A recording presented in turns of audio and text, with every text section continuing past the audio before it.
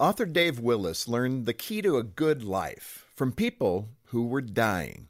You see, when Dave was young, his mother was a hospice nurse, and from time to time, he'd accompany her to work. During those visits, Dave got an opportunity to talk with people who had days, maybe weeks to live. They told Dave all about their lives and reflected on their greatest joys and their greatest regrets. Dave noticed a common thread weaving through each of those conversations. He observed that relationships are at the center of importance in life.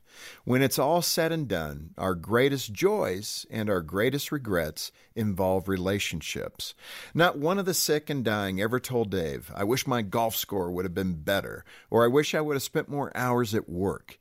They talked about their mistakes that hurt the people they love most, about forgiveness they withheld or should have sought for themselves.